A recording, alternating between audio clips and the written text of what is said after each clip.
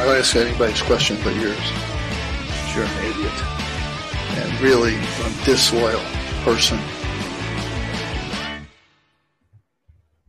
Hello and welcome to this week's edition of Disloyal Idiots, a Fans First Sports Network production. We're back after a bit of a summer hiatus. I'm Steve Haller, as always. Joining me, as always, Christian Guzman and Andy Pregler. If anyone's seeing this, you're watching us on StreamYard, which is a new concept. So if there's any hiccups and anybody has any questions, comments, concerns, let us know. But here we are, and we're back in action.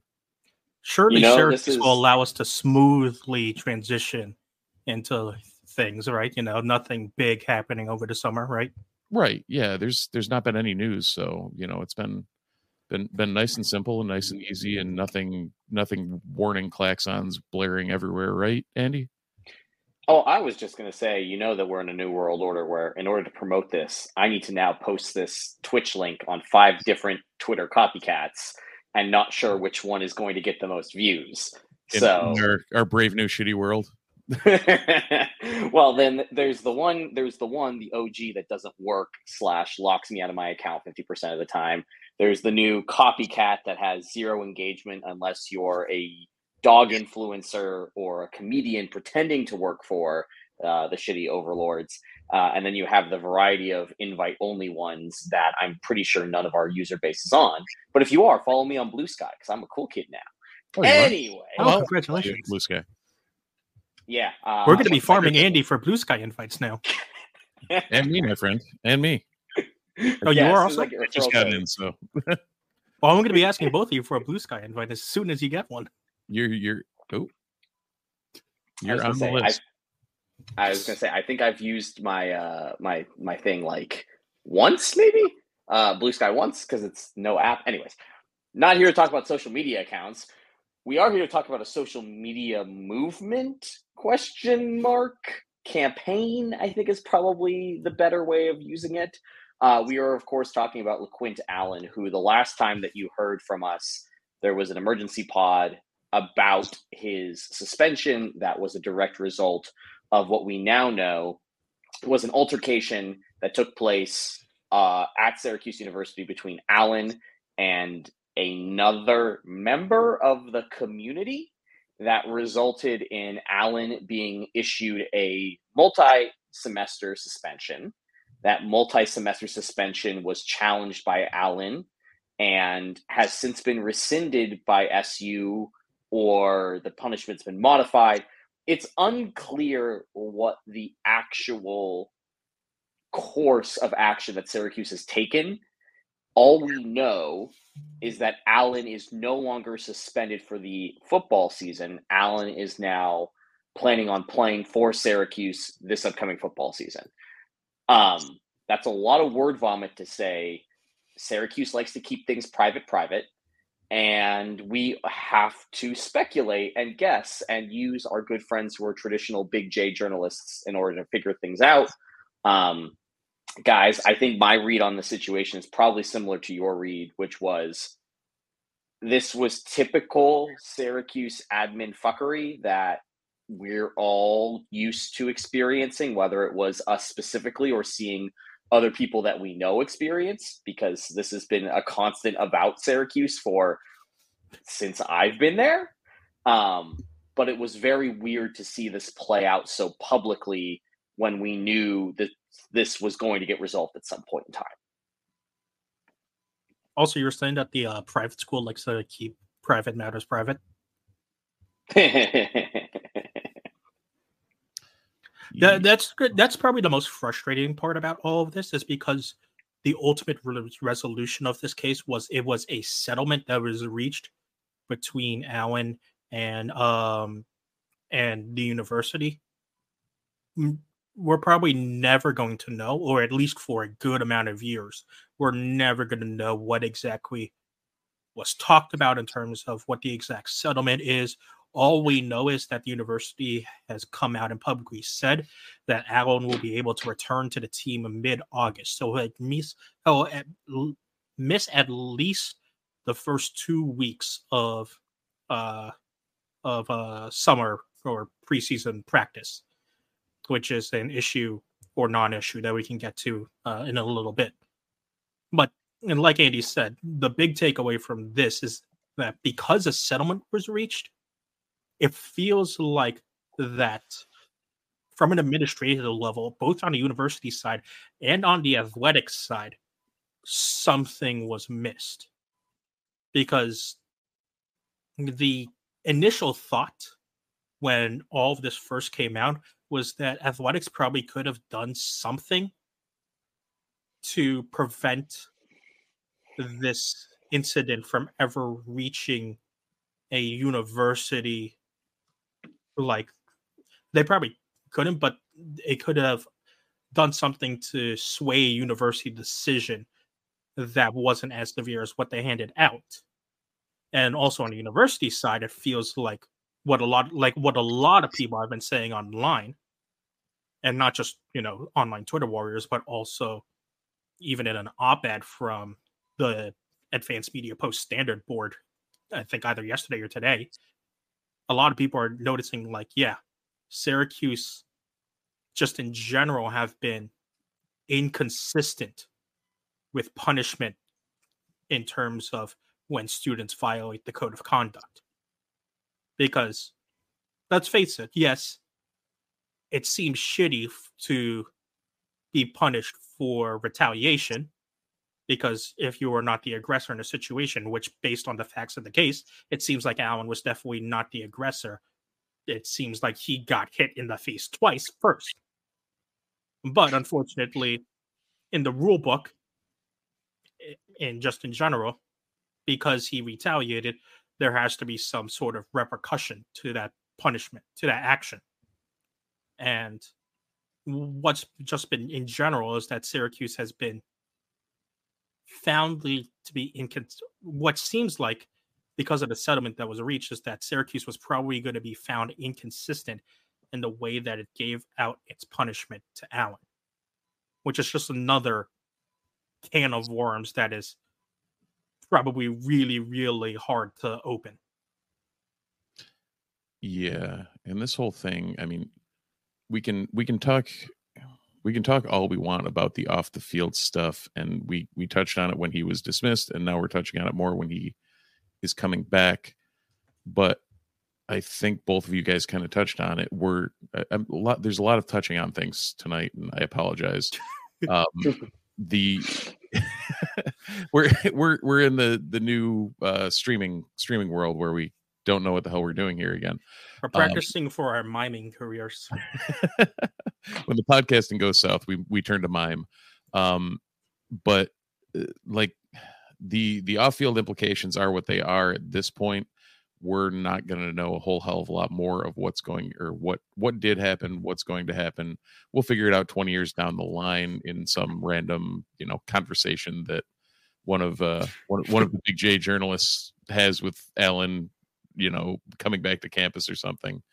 And other than that, there are some major implications on the on-field end of things. Getting him back, yeah, a very, very beneficial thing for the program. Yeah, I think that one of the most obvious things that we can take away from this is that as long as the current admin exists at Syracuse, this is not going away, because this has been a consistent under the current administration, both from the academic holistic university side and from the athletic side. And I don't think that this is something that they're going to change if they haven't changed it already. There has been numerous times that we, as this group that's been around for going into our third full season, have talked about in just that time period with this group. And if they haven't changed it now, they're probably not changing it at all. So I don't think it's worth diving into that, but I do think it's worth diving into the fact that LeQuint Allen coming back to the program, and I think more interestingly, LeQuint Allen's threat of not playing this season led to what we saw, a bunch of running back moves through the transfer portal that made it look like Syracuse was preparing for a life without him. And now that he's here, not only one, do we have to talk about what this means for Syracuse football with LeQuint Allen now back in the fold 100%, but what does this mean from a roster construction standpoint as you now have a decent number of guys behind Allen who probably were told, look, there's a decent chance you're going to see the field consistently. And we can get into either one of those things first, but I do think that like the on-the-field ramifications from this are both positive and interesting based off of what's happened since the suspension was first announced and the announcement that he is returning for the fall season. Yeah, well, so I kind of want to get Steve, you go ahead. Sorry. I was going to say, just to recap for anyone who does not know what the running back room looks like at present, we have LeQuint Allen, aforementioned, and the focus of this conversation, Juwan Price, Ike Daniels, the freshman from Buffalo, Muafak Parkman, another freshman, Destin Hawkins, a transfer, and John Branham Jr. all potentially getting carries. So there's a lot of faces there and names that weren't particularly known before this Allen situation arose and are now, a good chunk of them known to most of the Orange faithful. Kevin did put out a piece, and it was actually, I'm using our fancy new technology.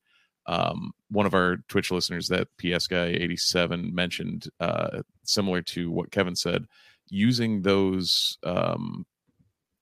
early games to get Allen back in to kind of game form, because he's not going to be back for the entirety. He's going to miss all of the summer workouts and whatnot until I believe August. Will be instrumental in getting him back up to speed, but that does also give some time to show what these other running backs can do. So maybe we have another, dare I say it, because it's relatively recent, another Sean Tucker situation where one of these young kids actually makes an impact and makes it so we can keep them on the field or in and around the field, not necessarily a starter like Tucker, but like get somebody we know we're comfortable with. And I think that's a big thing that also that just kind of general is a sticking point, is that there wasn't an exact date that was said in the university statement. Also, another thing, this has all been university statements. Athletics hasn't released any type of statement. Dino Babers hasn't released any type of statement. It's going to be a very interesting first. Raise your hand if you're surprised at either of those. Are you actually, Andy? I'm just kidding. We've been around this program enough to not worry. It's going to be a very interesting first summer press conference that Dino holds after the first practice of August to hear that. Absolutely. Good luck to the student journalists and the other journalists in Syracuse, from Syracuse.com, from the TV stations, who are going to inevitably only ask Dino about this situation. Well, they're at least up against Dino and not Boeheim ripping their face off. Like Dino at least politely put them down. Yeah. Unlike one James Arthur Boeheim. Mm-hmm. So, but that's a big thing. And Steve, because you are the former football player among us, because preseason preparation is important, just incredibly, incredibly important in general for any sport. How important is that month leading up to the first game of the season? And what does missing even 2-3 weeks, like it seems like Allen is going to miss, how important is that going to be to his preparation to the season?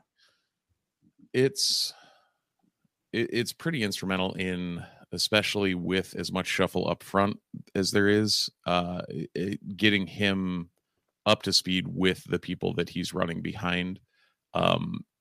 I couldn't tell whether you were going for the Steve played football or Steve was an offensive lineman and had to yell at a lot of running backs for doing stupid things. It was actually the but former both this Okay, time. no los dos. Yeah, it was actually the former Yeah. this time, but like Andy said, Yep. okay, no las dos. But yeah, there is the guys in front of him are all going to impact what he's doing differently.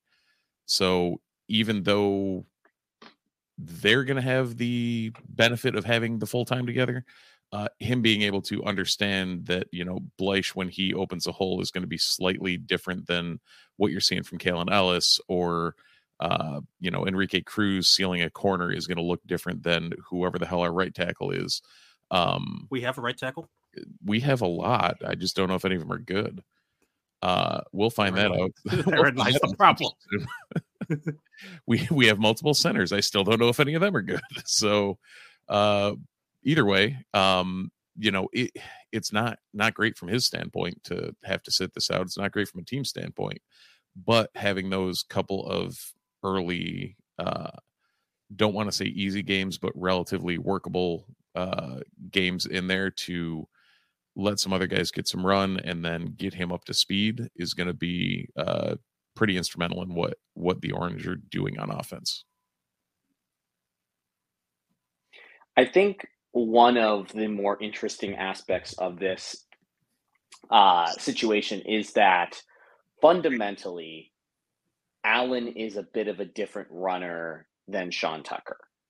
And I think that cannot go understated for an offensive line that we've talked about ad nauseum on this channel. But for those who are new here, Steve used to play offensive line. He writes about offensive line a lot. It turns out to be kind of one of the best offensive line breakdowns out there. I think you should all pay attention to Steve when he talks about the offensive line. And unfortunately, one of the most needed. Yeah. Yes, I was going to say, unfortunately, this season, there is a giant red arrow saying warning about this season. It is around the offensive line. So I guess the question that I kind of have for you, Steve, is knowing that Allen, again, we've seen Allen in a bowl game and at times during the regular season.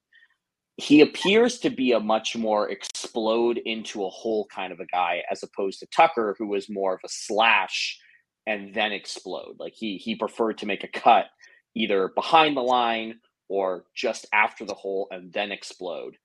That's a very schematically, if you are a smart offensive coordinator, which by the way, we have a new offensive coordinator this year. But one that we actually have promise for and not like are immediately worried going into the season for, like we have in past years. Fair. Still though, if you're an offensive coordinator who's trying to maximize what limited weapons you have to design running plays that play to your running back strengths. And so Steve, I guess the question for you then is, I think we've seen Syracuse attempt to do a power downhill running game from the offensive line standpoint that would benefit Allen, where it's a lot more of everybody push in one direction, open a hole, hit that hole really hard and really fast. However, there's a lot of new bodies on this line that I'm not sure fit that type of mold.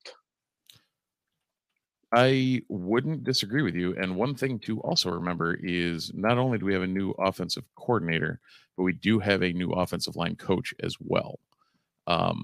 So I have not done my due diligence on Steve Farmer, but he is the new offensive line coach. That downhill power running game was a very Mike Schmidt thing. Kind of what he cut his teeth on when he was at San Diego State and brought here. I don't know what Farmer did at most recently Tulsa, also I believe Nebraska, a couple other places. But he's going to kind of shape what that's going to look like. That said, what he's going to have to do with the new line as well as the new style in Allen, like you mentioned, is it's gonna be a challenge for both of them. But I think with Allen, you have an option to utilize space a lot more than you did with Tucker. I think you're going to see a lot more off the edge, especially when Cruz, and particularly edge off the left side, when you have Cruz being one of our more trustworthy linemen at this point, which is weird to say from a guy who only started 3 games last year. But outside of Kalen Ellis and the oft injured Chris Bleich, he's kind of the guy. I think they should be able to scheme around some of Allen's strengths and get him into space, get him, like you said, more of a read guy than a Tucker was more of the LaDainian Tomlinson, like make one cut and just hit the hole hard. Whereas Allen seems a little more shifty. And I think that could play into the advantage of an offensive line, similar to how our mobile quarterback situation plays into where our current offensive line has been these past couple of years. So I don't know. I wonder if we got more out of Sean Tucker off of Sean Tucker's legs than we knew, even to do what he did, even with his running style. So it's the standard. Every time you start thinking about it, there's just more questions that keep popping up into my head of like, where is this going to go? What's it going to look like? How is this scheme going to function? But that's why they get paid to do what they do. And we talk about it for an hour on Sundays, I guess. And the thing with Tucker as well, because of that natural cut style, he was much more of a vertical runner. He was going to also run more in between the tackles. And what we saw from Allen in that Pinstripe Bowl Minnesota game was that he was a guy who was going to start running more outside the tackles. And he would actually have a lot more horizontal movement behind the line of scrimmage before he would make his way downfield. And that led to some good success in the running game. So in that case, that will be a interesting way to see how that line moves, because there aren't exactly, I would say, mobile things on the line, people on the line. And as we saw towards the end of the season, it got really funny when the best running option was to run away from the protection that was sliding. So, yep. I hopefully, I can't remember which one of you two noted that. I was like, I think it was me. Yeah. You're in the middle of one game, and you were just like, why don't we just run away from the protection? Okay. Well, the first question was, why did we run away from the protection? And the second question was, why did that work better than running with the protection? Yep. Absolutely. And naturally, circling this all back, that might work well with Allen's style, because, like I said, he likes to have that horizontal movement behind the line of scrimmage before making his way upfield. So maybe he could bail his way out of a situation better. And then the other side of this also is that, yes, you're changing offensive coordinators, but theoretically, since Jason Beck has worked under Robert Anae for a good amount of years, over half a decade, or even longer than that, he knows his style. And what we saw a lot from Anae is that they wanted to put Tucker out as a receiver. And we saw that in the Pinstripe Bowl as well, was that Allen was a really, really good receiver. His route running was a lot better than what we saw from Tucker. And so cycling that into the offense is something that's going to take time. And then the third option, that is the other hidden elephant in the room, is what happens when you need Allen to block.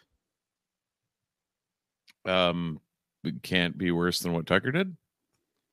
And you say that now. I mean, I can hope, right? One can hope. That's how we do this, right? Yeah. I mean, Andy doesn't have a great look on his face right now for those listening on the podcast. He's contemplating very hard on what LeQuint Allen would look like blocking against a Clemson defensive line 5 weeks into the season. I mean, we're going to have a entirely different podcast where we break down what the hell Beck is going to do at offensive coordinator, because I think that there's a part of me that's going. I saw the Robert Anae offense last in the second half of the season, and I'm scared. And then Now, there's to the be other fair, part of to be fair, that was partially because Garrett Trader got injured, wasn't the same and quarterback, what makes you think that any of that will be different this year? you make a great point. Like, because my second follow up to that was that the offensive line was also injured, but again, see previous comment. Yeah.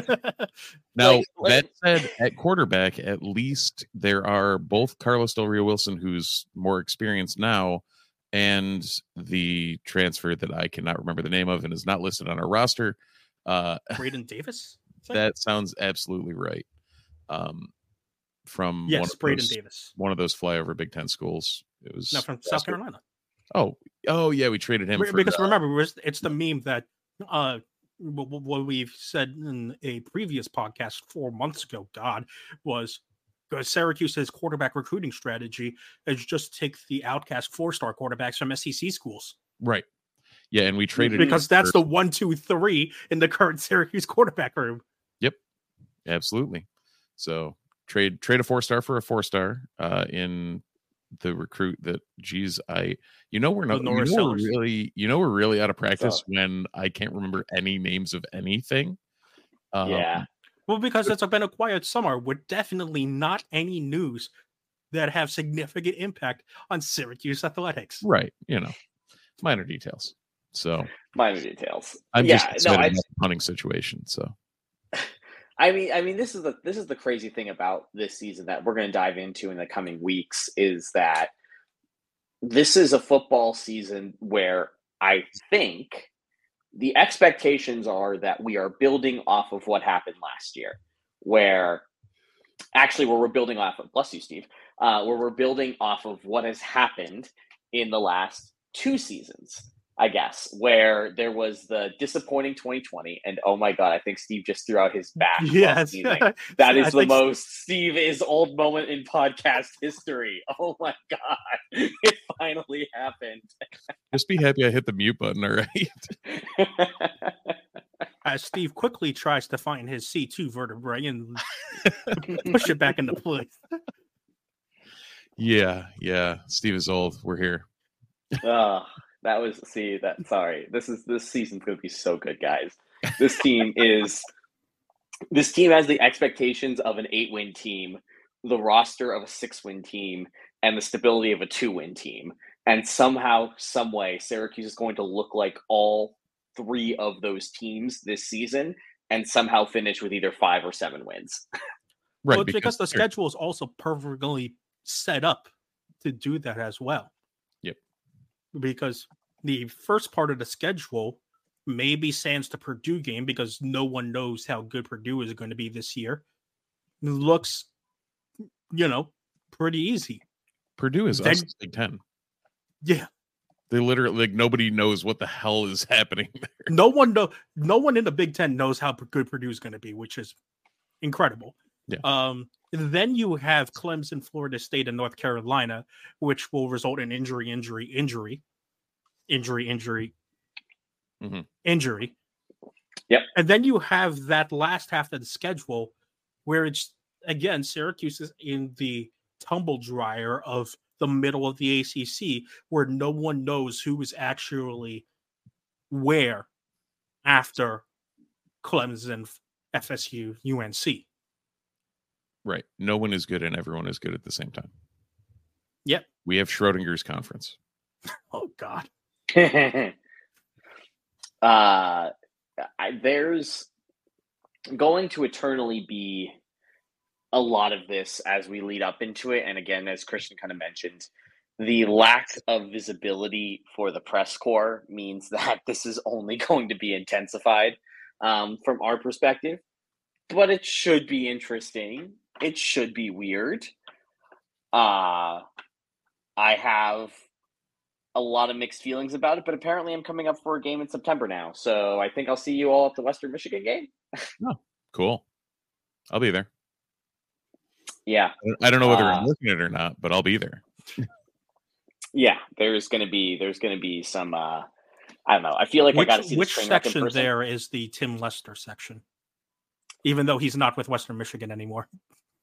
I mean, I can tell you, I know one Western Michigan fan very well who owns a framed Tim Lester XFL card.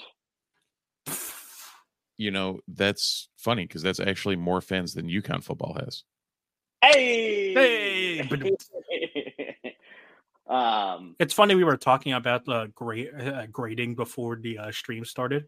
Wonder how much that goes for on the PSA grade. It 100% costs more grade than it's worth. Yeah, they send it back to you and go, why? Yeah, the shipping is worth more than the card. Yeah, they ship back the case without it sealed or anything. They're just like, you put it in. We're not going to do it. Yep, that sounds about right. They're bumping a booster park and a hollow Charizard. Come on, don't waste our time with this. Can you imagine being that dude who has to go from like a legitimate like 9.2 to a 9.5 like hollow Charizard, like touching it with like the fancy white gloves to like make sure they don't fuck up the card, and then they get a Tim Lester XFL card. 100%. Anyways, what else do we have to talk about, guys? I don't know. You want to talk about the graded things up there, or is that a different podcast? It is, unfortunately. I mean, I think it's actually a different podcast that you host, but oh yeah, it is weird. So yeah, what else? What else have we had in the world of Syracuse? This is where we scroll through our site and figure out what the hell had happened. I mean, I think the reality of the situation is that there's not a ton that's been going on in terms of huge news. And then I'm anticipating Kevin slacking us going, hey, don't forget about insert Olympic sport that I totally forgot about. I do think Miles Robinson at the Gold Cup if you want. I was going to say we can talk soccer or we can talk the NIL shit show that is becoming New York State and Syracuse University. Your call. You choose your own adventure, Pregler. Choose my own adventure. Let's we're going to save the Miles Robinson talk for when we talk about another Hall of Famer that is a part of the Orange family now. See, now I got you guys intrigued.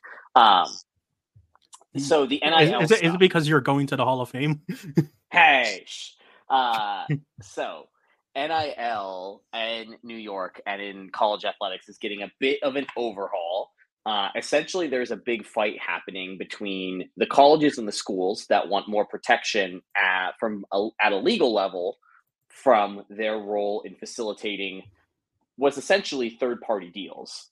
They're saying insert company wants to sponsor a certain athlete, and if that company doesn't pay, we as the university shouldn't be liable. We should not assume any responsibility for this. You know, they play at SU, but it's not up to SU to make sure that this athlete gets paid from the NIL deal. See what happened with Florida recruiting to understand why this is top of mind. New York just passed a law that was basically backed by Syracuse, according to the reporting. I think the exact wording is that Syracuse lobbied incredibly aggressively for this, which was a New York law that basically protects Syracuse and other New York institutions from punishment via NIL anything.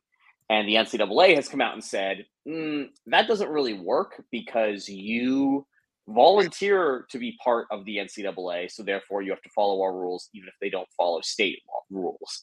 Now, what all that means long term, I don't think any of us are here to talk about. What I do think makes it really interesting is that we are all really aware of the growing divide between the Big Ten, SEC, and everybody else. Just from a TV revenue perspective, the money is in terms of tens of millions, the gap between those schools and schools in the ACC, Big 12, and Pac, whatever they are at this point. Where you are able to, as say a Syracuse, to compete with a Purdue is NIL. NIL is money that goes directly to athletes. It doesn't have to be funneled in through some advancement project or from some facilities project, but it does allow a competitive advantage for certain markets. And I think for us, again, Christian and I are not in the central New York area. Steve is. Steve, I think the read on the situation is that the NIL opportunities in Syracuse on paper appear to be pretty vast. But when it comes to actual opportunity, or when it comes to actual execution on a lot of stuff, it doesn't seem like very many athletes have been marketed in the Syracuse area via NIL through insert, your favorite car dealership or your favorite grocery store chain. No, I think a 690 billboard isn't going to do it. there's a good number of 690 billboards actually. Primarily, I know that's why. But yeah, I mean, I guess it's one of those where I don't know what is happening everywhere else, but you see them, like you see the athletes popping up on places here and there. I don't know if other like college markets, it's everywhere under the sun, but I also am one of those people that doesn't have like network television and sees commercials or any of that sort of thing. So I don't know. Like I know Schrader's gotten some deals with various things or whatever, but I'm probably one of the worst people you could possibly ask about advertising around here because I do everything I can to avoid advertising. And to be fair, in the situation with Andy and I are both in the New York City media market, which has, while it's definitely not Syracuse, because literally you turn a corner and there's a new opportunity to shine on for a marketing opportunity just in general around the New York City media market, where it's just so dense about the opportunity, the engagement and activation that you could do just in the area alone. Where in Syracuse, the further you get away from the epicenter of the city, the less and less that the activation opportunities present themselves. Mm-hmm. And so from our vantage point, it becomes a little weird to talk about what type of activation you can do with NIL, because in NYC, there is literally a lot of things you could do. Kevin, can you come in here? This is actually like a Kevin call. Yeah. Yeah, and I do think that one of the reason I bring this up is because I think that what we've seen so far is that if you go to an On3 or one of these other sites that tracks NIL deals, their quote unquote valuations of players' worth are not lining up to the deals that athletes are getting. You've seen athletes like Angel Reese and Livy Dunn at LSU, a school that has done very well in the transfer portal, which that's an entirely other thing to dive into. Just know that LSU has utilized the transfer portal incredibly well across all of their sports. See baseball. Yeah. Thank you. Cannot wait for Paul Skeens. Oh my God, I forgot about that. Yep. Transfer from Air Force. But but it's a situation where you look at, they're saying On3 is saying that Livy Dunn is worth 3.5 million. Angel Reese is worth 1.6 million per year in advertising. Those two might pull that amount of money. However, both of these student athletes have come out and said that, look, it's actually pretty difficult to go from like, I have this value to turning that value into actual cash in hand. And I think at a place like Syracuse, it should be pretty easy to do because Syracuse is not necessarily this complicated collegiate media market. Like we know that the football players, the basketball players, and the lacrosse players could pull really well. A lot of the soccer players and other Olympic athletes are from the area, which weirdly, if you extended the central New York area out, has a lot of really niche athletic opportunities for those said athletic sports. Now, is it a situation where every soccer player is going to be making $10,000? No, absolutely not. But it's a situation where On3 right now only lists Aronde Gatson and Judah Mintz as part of their NIL evaluation. And when we're looking at this, we know for a fact that Enrique Cruz, an offensive lineman, is getting an NIL deal from a group of local tailgaters. We know that lacrosse players are getting certain kickbacks as part of deals with lacrosse lines.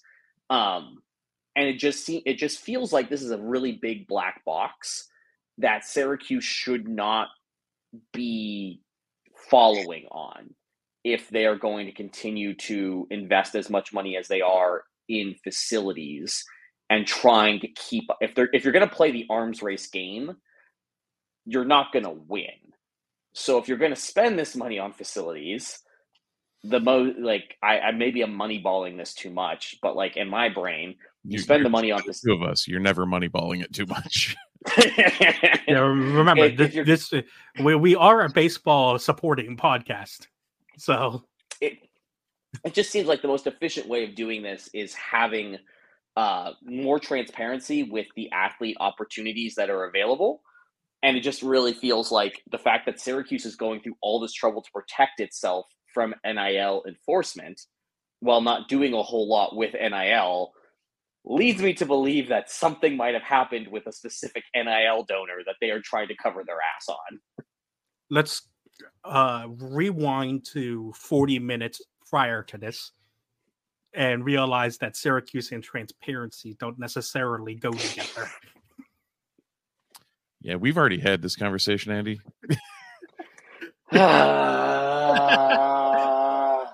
Especially when it comes to the legal sense of things.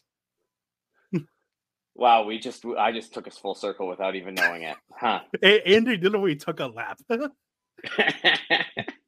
So it's the soul kiss. I blame the soul kiss. A local 315 favorite. For anyone who's still clamoring to bring the beer segment back to the podcast, Andy is drinking a local 315 brewery Soul Kiss, one of their double IPAs. That's actually a pretty solid offering. It is, and I found out that it is not that far away from Steve's house. So when I texted him a photo of the beer, he goes, "WTF? Why didn't you tell me? I live right by there." It's like a mile from my house. See, it's really okay. Anyways, that's an offline conversation to figure out that I was basically staying 15 minutes from your house and had no idea. That's right. I mean, in Syracuse, everything's 15 minutes away. Oh, that is my worst habit that I took to New York. I am 15 minutes away from everything. In New York, you are never 15 minutes away from anything. No. You're 15 minutes from a subway ride that can get you to 15 minutes from everything. That's assuming that the train gets there on time. That is making a lot of assumptions. You know what is not an assumption anymore? Miles Robinson starting USMNT center back. The Atlanta United defender participated will now go up against Messi. Yeah. Yes. Which also, that is a game that I don't know. That's just my birthday weekend. Atlanta is like an easy work trip. Might see Messi and Miles, you know? I haven't looked at what the tickets prices are going to be like when Inter Miami come to play Red Bull New York at the end of August, but I assume they're going to be out of my price bracket. Well, you guys are missing one connection here. Do you know who the center back for Inter Miami is? Kamal, right? Yeah. Kamal Miller. Does Miles get to play against him? Kamal Miller is now going to officially be playing with Lionel Messi. With Lionel Messi and Sergio Busquets. Yes. Reminder, that means Kamal Miller has to go up against Messi every day in training. Yes. Please pour some out for poor Kamal, who is about to have the best, hardest time of his entire career. This is in before, how teams post behind the scenes training footage. The first video we see is Messi doing a Jerome Boateng to Kamal Miller. Oh boy. Christian, in case you're wondering, all of the tickets that are available start at $290 resale. There are no tickets available directly from Red Bull. They've all been buttoned up, and they are all on resale. Oh, so 2 seasons of Syracuse football. Yes. Yeah. More than that, actually. My 2 tickets are $130 a piece. So, yeah. Yep. Good. Seems fine. Yeah. Is this we want the to- roundabout way for Miles to get his Europe move that he was supposed to get before his injury? I'm hearing some more rumblings. So, Steve, Miles, talk about this. the first couple of games in the Gold Cup, you could tell he was still even though he's been playing for his club, you could tell he was still kind of getting his feet under him a little. And then, started. It's an Achilles injury. That's not an easy injury to get up to full speed on, just in general. Hi, Pot. Here's Kettle. Remember, I had that same injury 2 years ago. And I am a 40-year-old man and know how bad that is. At least he's, recovering well off it. But yeah, it's good to see him back in the colors. Especially, coinciding with the week of Orange Kids Camp around here, which was mildly hilarious, as I now have all these friends that are of the age where their kids are going to the Orange ID camps and that. So watching them all realize how great of a person Mac is just hilarious. It's yeah, I've been saying listen to the podcast. All of us have been preaching this for years. So glad to see everybody's getting their due.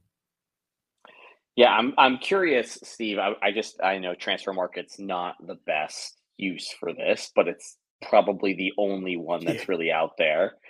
It says that Miles is worth roughly 5 million, pounds, so 7.5 million USD roughly. I think that it says his contract expires at the end of the season.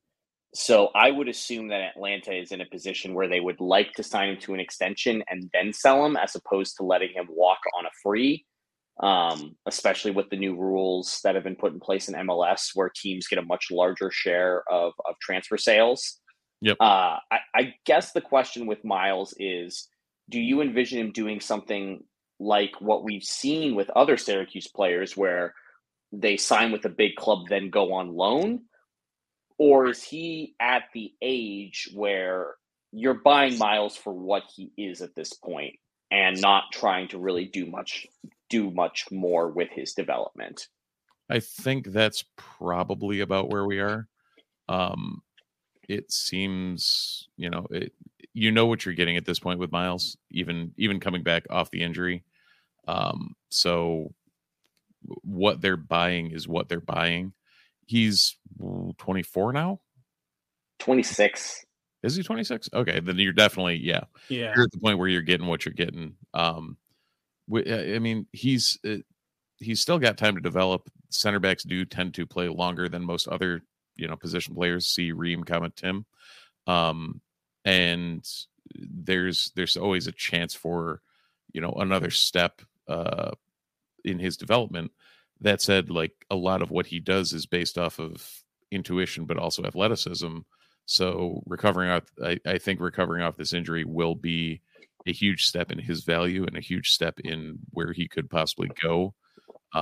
If he finishes out this season solid, I wouldn't be surprised if we see a January move to probably, either I don't even know where an analog for him to go would be.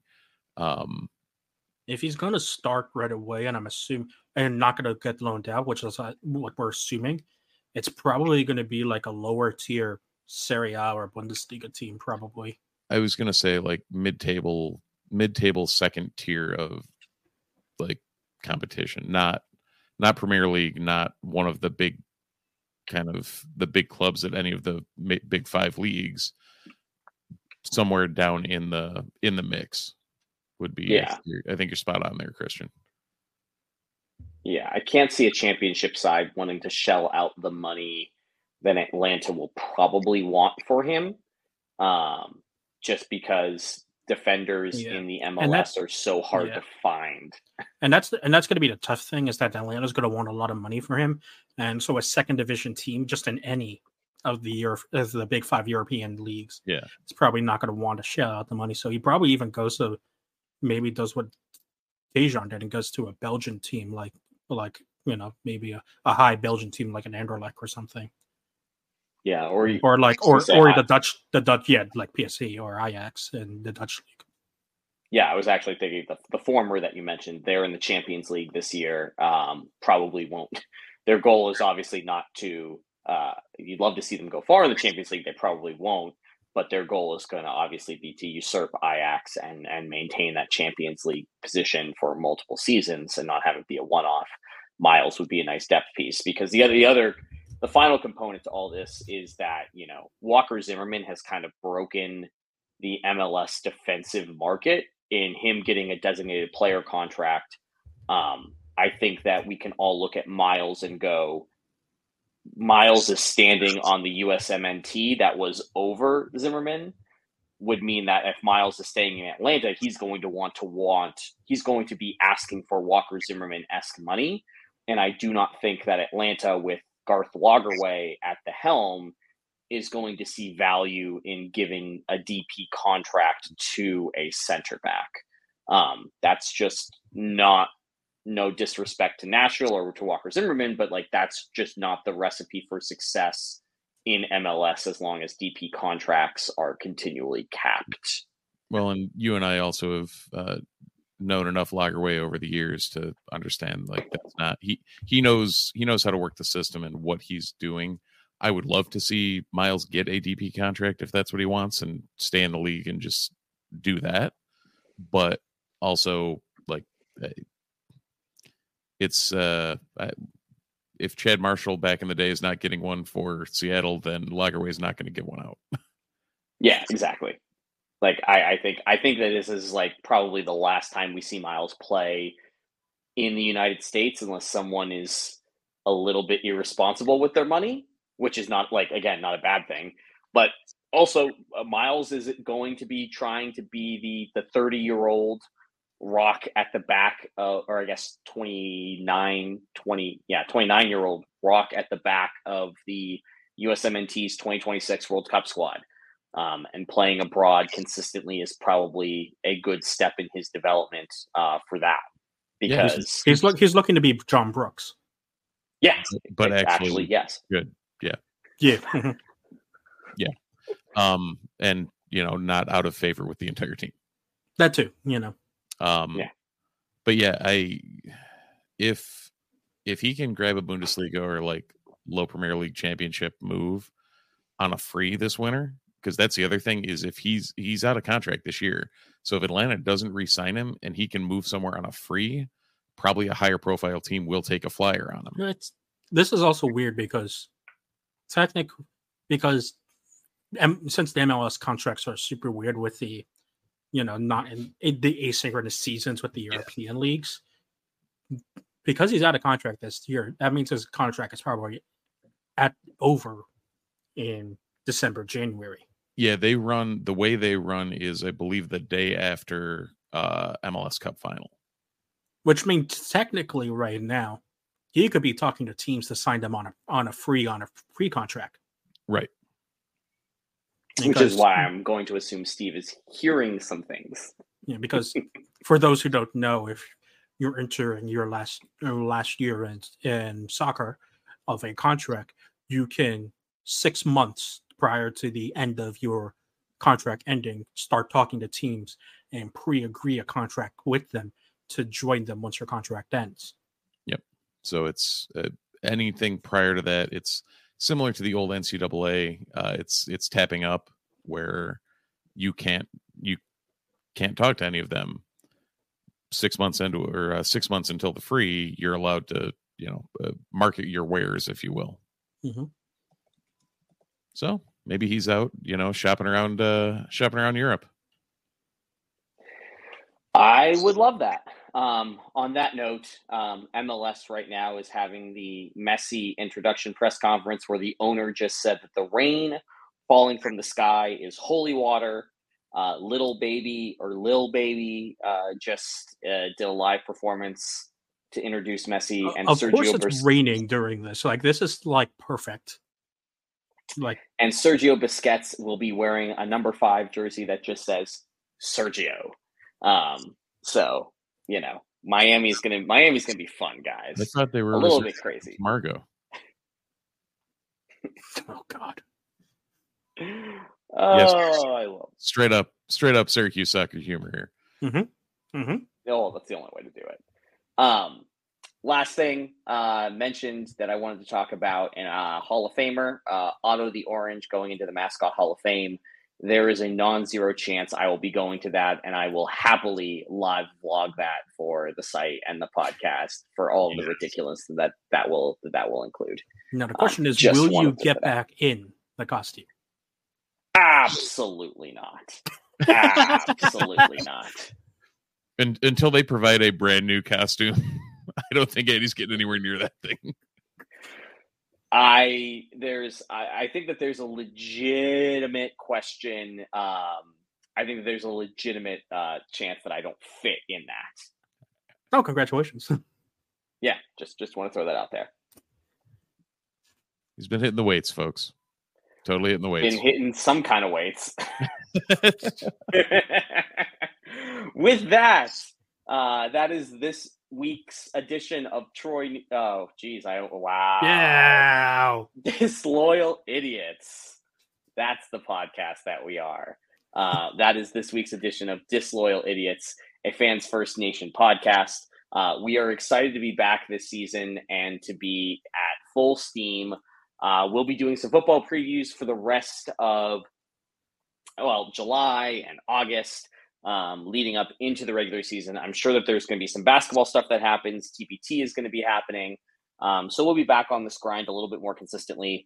I think that there's a part of us that wants to do 30-minute episodes. The odds of us not talking for 60 minutes is slim to none.